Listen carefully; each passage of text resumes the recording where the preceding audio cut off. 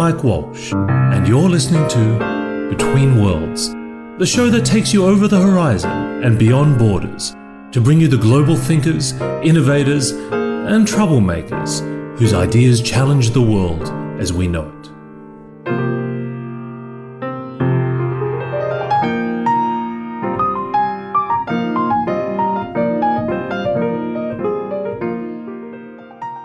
Here today with Vinh Giang, master magician, entrepreneur, and fellow Australian. And you know, it's strange, we're here in Mexico. It's ridiculous. And I always feel, people who listen to this show must think I just talk to Australians. But the truth is, I talk to Australians in strange places. So, so it counts. It's still got that international feel. But listen, it's great to see you. We're both here speaking at a conference, and it was actually wonderful to see you in action. Oh, awesome. I was really scared on stage, but I'm glad you said that. You know, it's strange. And I'd love you to tell a little bit of the story about how you ended up becoming a magician. Because, like myself, we share an Asian heritage. So I can only imagine it would have been an interesting discussion when you broke the news to your parents. It was, and being from a full Asian heritage as well, mum and dad, I was studying commerce and law at university, like you, Mike. Yes. You did it too, right? So we were both fulfilling the Asian prophecy. Well, there is. I think my mother actually said I could do whatever I liked with my life as long as I was a doctor, a lawyer, or an accountant. So it's not like she didn't give me choices. We're from the same culture. And I actually went 4.5 years into the degree and 6 months left. I knew my dad had already arranged for me to work with Deloitte. So my dad has a really good friend in the company, and I knew that once I finished the degree, it's a straight ticket in. So it was now or never? Well, yes, because if I don't do it, Dad loses face. So I said, you know what, I'm going to quit.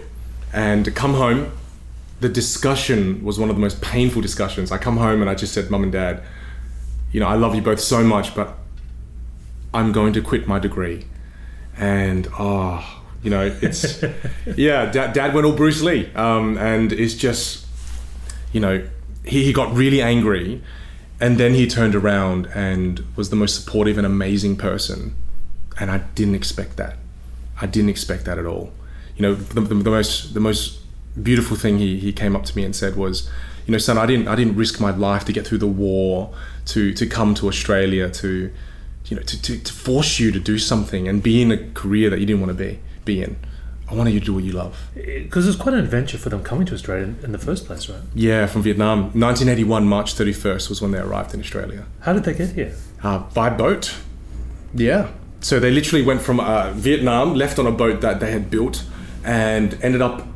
I have to tell you the story with this. Yeah, I have to tell you the story. So Dad was on the boat and run out of fuel completely, because Viet Cong, when they catch you, they take all your fuel out and everything, they leave you for dead in the ocean. So they were left for dead. And then my grandfather sees smoke and he goes, if we follow smoke, we'll find land. So they follow smoke, and then they get to the smoke, and it's an oil rig in the ocean by the Kiwis, right? And then the Kiwi captain comes down and he's like, we have to break your boat. If we break your boat, then we can save you, ocean law, right? If you're not sinking, we can't save you. My family thought, holy crap, we've met the white pirates. So they're freaking out, they're running, they're screaming. That captain stayed on deck with them for 2.5 hours to draw out, we're helping you. And they took us to Pulau Bedong island in Malaysia, and Mum and Dad were there for 3 months, and then Australia took us in. Amazing. Unreal journey they've been through. So I could see he was a little concerned at first when you said you were going to give up the career as an accountant to be a magician. Yeah, he thought I wanted to be Harry Potter. So I think he was slightly pissed. But you actually had a plan around this, right? It wasn't just about being a stage magician. You were going to set up a business. My first preference in university was actually to be a teacher. Right. But I changed it because of cultural pressures.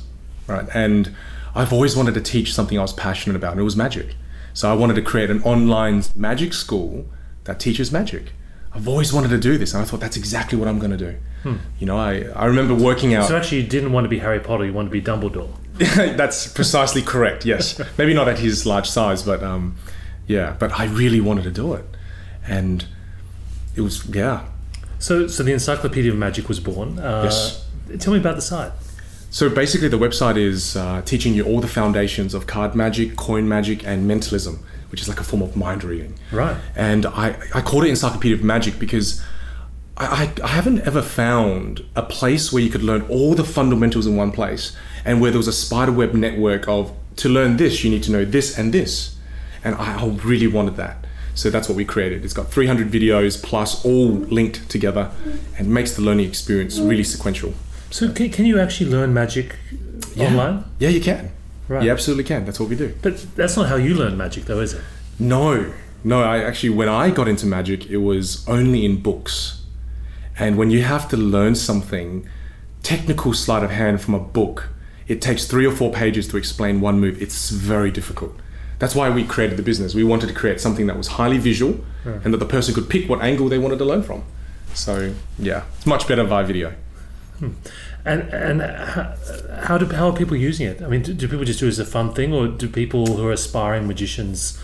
We have a massive mix. There's a lot of aspiring magicians, but there's also a lot of people who want to learn it for confidence, believe it or not. Magic is one of the best... You mean to talk to girls? Yes, and it doesn't work, just in case those people are wondering. They'd much rather talk to you, but that's what a lot of magicians or people get into magic for, is for confidence. Because once you perform and someone goes, wow, how'd you do that? It's an injection of self-confidence. Right. You start to feel good. And I think it's vital in today's world. A lot of the youth don't have much confidence. How long has the idea of, I guess, being a performance magician been around?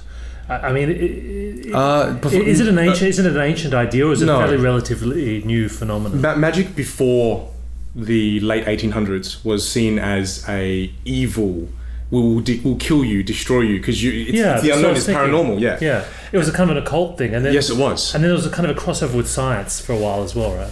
Well, then when it headed into the early 1900s, that's when Harry Houdini. The reason they call him the father of magic was he switched it from being evil to entertainment. Right. But then even because he was actually anti-spiritualist, and because he was fooled by it. Right. He was fooled by it. When his mother passed, he was in so much mourning that he started to go to these people, believing it was real, and then realizing that they were just magicians, and they weren't honest about their dishonesty. So that made him angry as. But that was the era where magic was half entertainment, but then the other half, that's when like charlatans like the Fox sisters came about and fooled the world that you could talk to the dead. Right. So, they live side by side, and even today, they still kind of live side by side. The world of psychics and the world of magic. So spiritualists and mentalists. Well, you know what? I believe they're the same thing. And I'm a magician, so I'm highly skeptical. I haven't seen anything, to be honest with you, Mike, in the spiritual world with the, different little things that mind readers can do in that world, speak to the dead. I haven't seen anything they do that I can't explain. Right. With magic. Do you ever get surprised by other magicians? I do get surprised by the magicians. Highly frustrating. Because we spend our lives obsessing over sleight of hand, and then someone does something you don't understand. Yeah, freaks you out. A lot of magic on civilians works because we don't know how to read magic. Yes. But when you see a magician do magic, you must be able to read what they're doing. So to some extent, do you think there's a kind of magic that only fools other magicians? Yes, there is. And I have to share with you, like sleight of hand is like letters of the alphabet. Right. So when you first learn magic, you learn all the letters of the alphabet. Once you do that... What do you mean? So let's say there's 26 letters in the alphabet, right? Right. When a magician begins, you have to learn every single letter. How to say it, how to pronounce it, for example, right? Then when you get very good at each letter, you now can put together words. Oh, so you mean there are certain moves that are sleight of hand vocabulary? Yes, I guess I'm using it as a metaphor, yeah. Right. So basically, you learn all the letters, then you can form words, which become bigger pieces of sleight of hand. Then you learn sentences, and then paragraphs, and then a whole story. So the more letters you know, the more you're able to look into how the magician is performing it. Right. So when you do a magic trick, it's a kind of a recipe of these letters. It's a recipe of all the letters, yeah. Right. But how you fool magicians is that you reverse, you flip the letter. So you do something backwards. Yeah. And magicians just don't expect that. They're caught off guard. Because we're forced to think just moving forward. We don't look at it backwards. This is very magic now, so hopefully it makes sense. I'm super interested. And, one of the movies that I loved was The Prestige. Hugh Jackman did such a good job. Where they're kind of talking about the psychology and the, I guess, the theatricality of the way a trick is presented. Yeah. Was that actually accurate? Like the idea of the pledge and well, there is. And also I think that movie highlights as well is the obsession involved with magic. Because you become obsessed about secrets. And it's actually a really expensive craft to become obsessed with, because in the world of magic, secrets cost a lot of money. Yeah, and some things are priceless. Some things you can't even... Well, there are books in the world of magic. You mentioned this, and I was astonished because it seemed to be too good to be true that there actually was this kind of secret world beneath the world that magicians occupy. Magicians used to die if they revealed magic tricks. Like the groups would actually hunt you. That's how crazy it was. Because you got to think, like, magic evolved out of conjuring, out of wizards and whatnot, and those wizards, shamans and witch doctors, and they used to have epic control over, like, the kings and whatnot. So some of the tricks we still do today were used to control people, very powerful people in the past. So when we were making that transition out of the charlatan world into the entertainment, those were very heavily guarded, and there's still some tricks that today are still very heavily guarded. What are these books? I mean, are they literally books of magic? Yeah. So there's commercial magic where you can just go to any good magic retailer and buy, but then there are also tricks that have been passed down, and there've only ever been 500 copies ever printed. Right. And it's weird because people always ask me, they go, "Oh, surely, Vin, when you get this, you just want to photocopy it and just put it online." Yeah. When you learn the pieces of magic in these books, you don't want to share them with anybody. That's how good it is. Right. So yeah, these books exist. And when do they go into play? Like, how do you acquire more? These are like trading cards. They are, and generally, it's really nice because there is a big magic community, and when someone sees you, because now the world's becoming more transparent. When someone sees you from afar, and they like what you're doing with magic, and they've come to the end of their career, they see you're sprouting. I was given 2. Huh. I was given 2. So you've got 2 books. Yes, I can't say what they are, otherwise I'm gonna have to kill you, Mike. Right. Like, literally, I'm ready. But it's passed down, but you have to pay for them, and they're usually quite expensive. What's a lot of books? Like a master magician who's been around for a while, how many books would he maybe have? Well, I spoke with a gentleman last night, and he had 2,200, and it made me want to die inside, realizing that I had 2, and he had 2,200. This is like World of Warcraft, where you're leveled up. Yeah, so I've got to think of a way to destroy him and take all of his books. Oh my goodness! But it's a really secretive world, and the more you get into it, the more you start to become fascinated by the cult-like nature of it. It's What magicians do you really respect? The one that immediately comes to mind was Chiang Canasta, a magician from the 60s and 70s, early mid-1900s.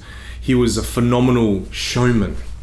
See, Mike, the most technically brilliant magician isn't the most successful.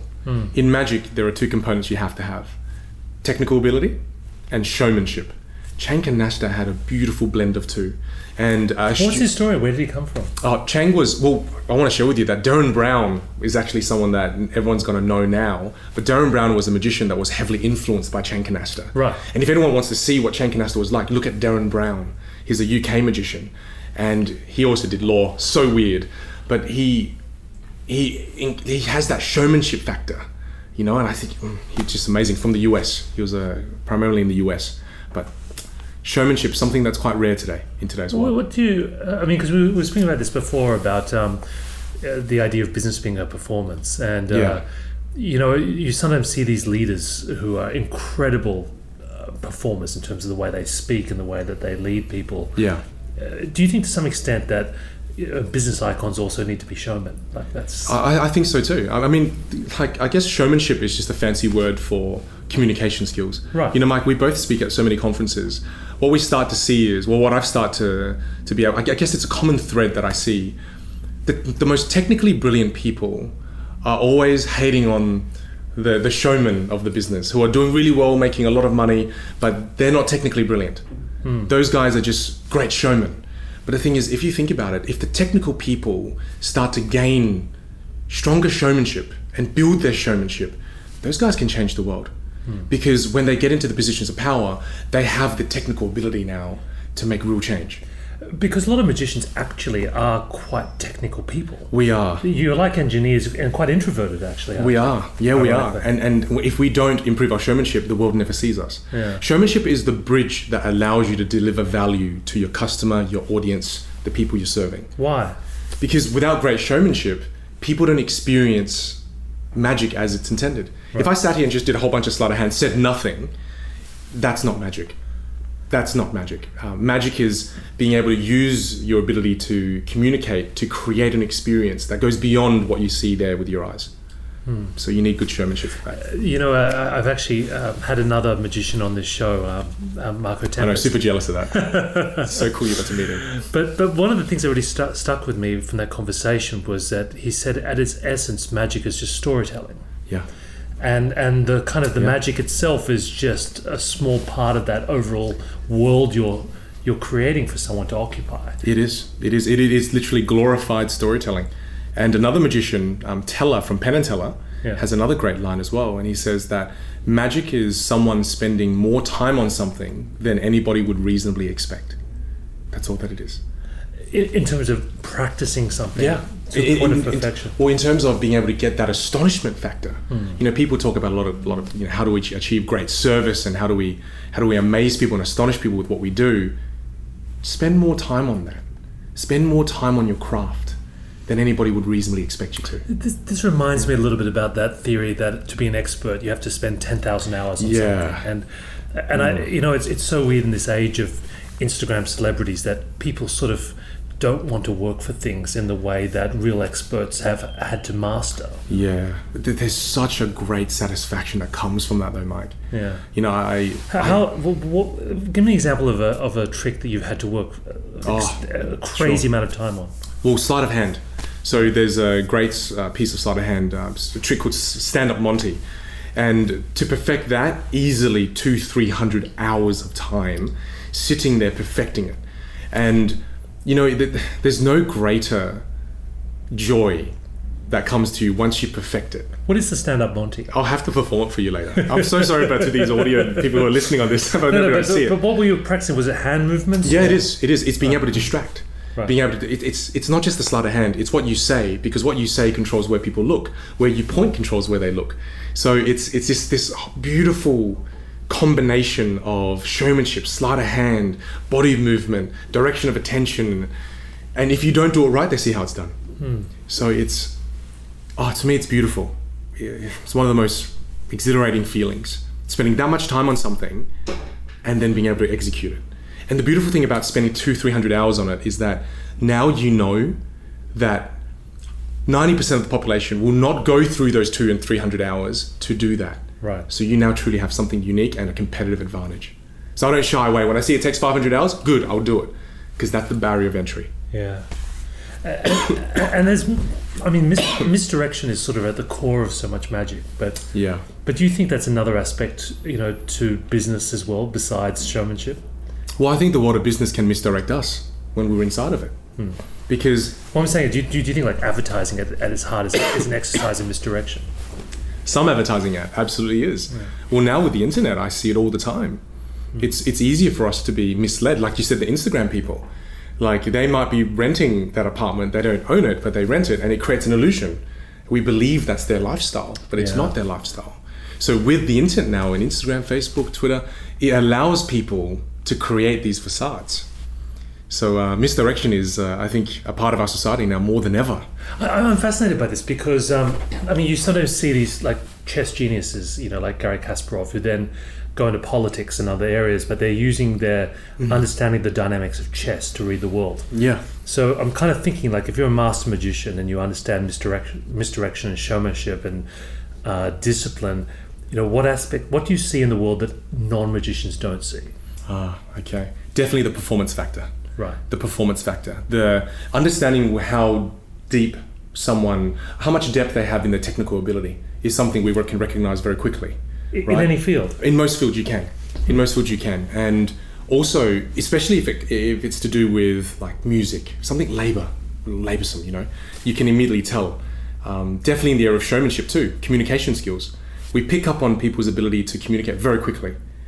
How well does that person communicate? Did he actually express everything he said, or is there more? Because there's clearly more. You become more... Your sensory acuity, it's heightened. And you're so aware of your surroundings. When someone's skeptical of you, you feel it straight away. Because as a magician, when you're performing and there's 50 people around you, when there's a skeptic, you have to be able to sense it. So all your senses are quite heightened. And what's the response to a skeptic? Do you engage them or do you isolate them? You turn your backs towards them and you move, because there's a philosophy, I guess. Don't try to convince someone who doesn't believe in magic that magic is real. Right. Because 99% of the world does believe it's real.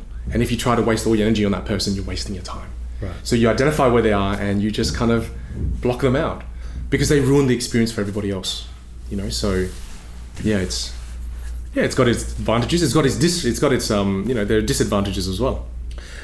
There's a big part of magic that's related to technology, and the use of tools and technology is it's kind of the part of the way of crafting grand illusions. There's some amazing technologies now coming, augmented reality, virtual reality. Yeah. What do you think potential there is for creating more interesting 21st century magic? Well, that's what Marco Tempest does. Yeah. And I'm so interested in that space for him, particularly because the stuff I've seen him do just blows my mind. I've never ventured into that area. Yeah. I read the books that were written from the early 1900s to learn the classical ways of doing magic, because that's what fools magicians now. People don't look to the history of magic. Oh, right. So you're saying like the retro magic is what's fooling people now. Huh. Because it's almost so simple that you don't see it. Because this is part of I find as a futurist, part of the problems with technology now is that science fiction writers really don't have a job anymore, because the future can't surprise us, because it feels like we're living in it now. Yeah. So maybe what you're saying is correct, that we almost have to go back to the older ways of seeing the world in order to be surprised. I think so. And I think that's the heart of innovation with magic particularly, is composition. Is going back and connecting the old things together and creating something new out of that. So, I just, in the world of magic, I don't feel like anything new is ever truly created, because we're always going back to what the grandfathers in the world of magic did. And we're connecting that and connecting with what other people did back in the early 1900s, and that's what creates new magic today. What did the magicians of the 1900s do that's not being done today? Oh. One thing that has changed the world of magic is that back then, you don't get to learn from videos. So when you get the book, you interpret that in your own unique way. So then you have your own unique persona. What's very dangerous, which even I fall victim to, is you watch a video of a magician, you learn from the video, then you emulate them too much. You're almost becoming that magician. Right. Whereas what was beautiful about in the early 1900s is that you didn't have the opportunity to do that. All you do is here's how the trick is done, here's the mechanics, here are the pictures, and add you to that. And that's what I admire about the way they used to do things, and how now we just take the easy way out. We'll just watch a video and we'll do it exactly as that guy did it. So there's that battle for magicians, I think, in the modern day. It's how to be ourselves and more unique. Yeah. A big part of what you do now is use magic as a metaphor for other business lessons. Well, what are some of the crossovers you see between magic and I guess some of the key ideas that you talk about? One of the biggest things I think people are intrigued by magicians is, how do you create the impossible? How do you create something that seems so bloody difficult? And I think it comes down to something very simple. In the world of magic, your beliefs dictate your actions in life, right? So if a magician believes something cannot be done, he won't even try. So the first step for a magician is you genuinely have to believe with your heart and soul, with conviction, and a lot of enthusiasm as well, that it can be done. So once you believe that, you then go on the journey to create something impossible. I think that's the same challenges that businesses face now with innovation. They think to themselves, my goodness, how could we innovate something that hasn't been changed in years? Well, in your heart, you have to believe it's possible first. That's always the first step. And I think they're missing the first step and they're trying to rush to step 10. But you first have to make sure you have the right culture, the right people that can cultivate that belief. How have you seen that people have made that breakthrough of belief? Because part of the art of a magic trick is that you kind of shock people to show that the world that they think exists doesn't. Yeah. well, a big part of that belief is the people. Yeah. It's always the people. It's like me. I would have never built that online business if the people in my life, my mum and dad, didn't push me and egg me on.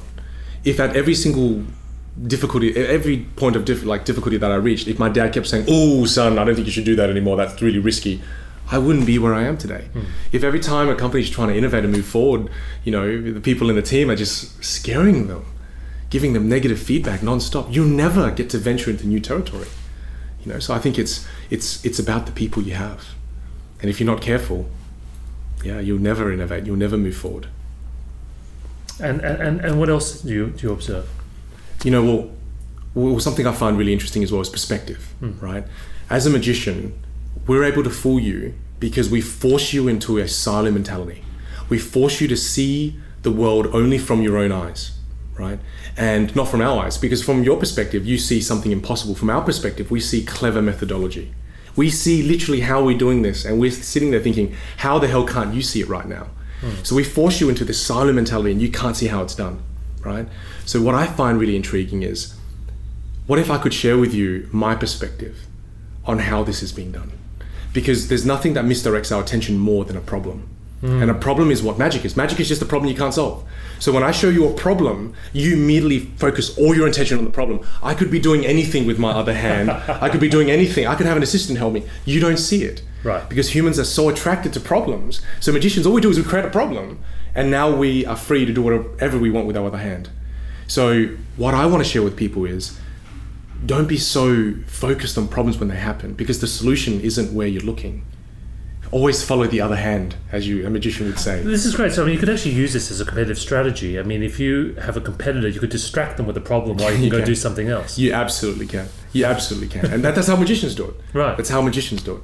But I want to share with people that in psychology, they actually call this change blindness, and how you always have to look at it from a fresh perspective. And it's, again, how industries, if you want to do something different and move forward, don't just collaborate with people in your own industry. If I just collaborated with magicians, I would have never built the online business. If I just collaborated with magicians, I would have never become a speaker. When you collaborate with someone who has a truly different perspective, they can see how the trick is done. They can help you solve your problems. They also can help you identify other opportunities. Because they're the other hand, right? They are the other hand. They are literally the other hand. That's exactly right. Whereas I find a lot of conferences we go to, we just collaborate with people from our own industry. So what happens? We always just move towards industry norms. Nothing new is ever truly created. It's the collision of two completely different industries. That's where it happens. And I think that's what you're doing. That's really great. You're colliding so many different worlds together with these podcasts. And from that, I think people are going to be able to get a spark, and hopefully that spark leads onto a big fire. When you look at business leaders or people that are responsible for coming up with new ideas or innovation, through the eyes of a magician, who do you think you've noticed seems to have a natural ability to use some of these elements of storytelling and stagecraft and presence? Besides Steve Jobs, you're not allowed to say. Okay. No, but you know what I mean? People who sort of naturally, unconsciously have taken elements of the magical process and applied it to the way that they lead. Well, there's two great people that come to mind immediately. One is Casey Neistat, a YouTube guy who is storytelling his life, and he's able to, in a short time of 12 months, millions of people globally are now following his everyday videos. Is his life that interesting? Well, it's just that because he's a videographer, he understands storytelling. And every day he creates a video that tells a story. It's just one little story from his life. And he tells that story so incredibly well that he posts the video up in an hour, it's already got millions of views. Every day, Mike, it's insane. So to me, that's someone using storytelling to his own advantage. And he created a company called Beam, and it's doing very well because he has the following. Yeah, so you're actually saying he is a magician in a way. I think he is, being able to create the videos he creates and doing them daily. He's a magician. Another one that I'm sure a lot of people are aware of, maybe even you, Gary Vaynerchuk. I think he's very aware of how powerful storytelling is. By him always sharing his story, in all the videos that he does again, and just being able to distribute them. To me, that's magic. The magicians of today's world are those that understand the power of storytelling and understanding how to build a massive audience with it. Vin, it's been a great pleasure talking to you. The minute, of course, we stop, I'm going to get you to show me all your tricks and secrets. Of course. But it's wonderful to see you on the road and on the stage. You. So thank you for being on the show. It's so awesome being able to join you.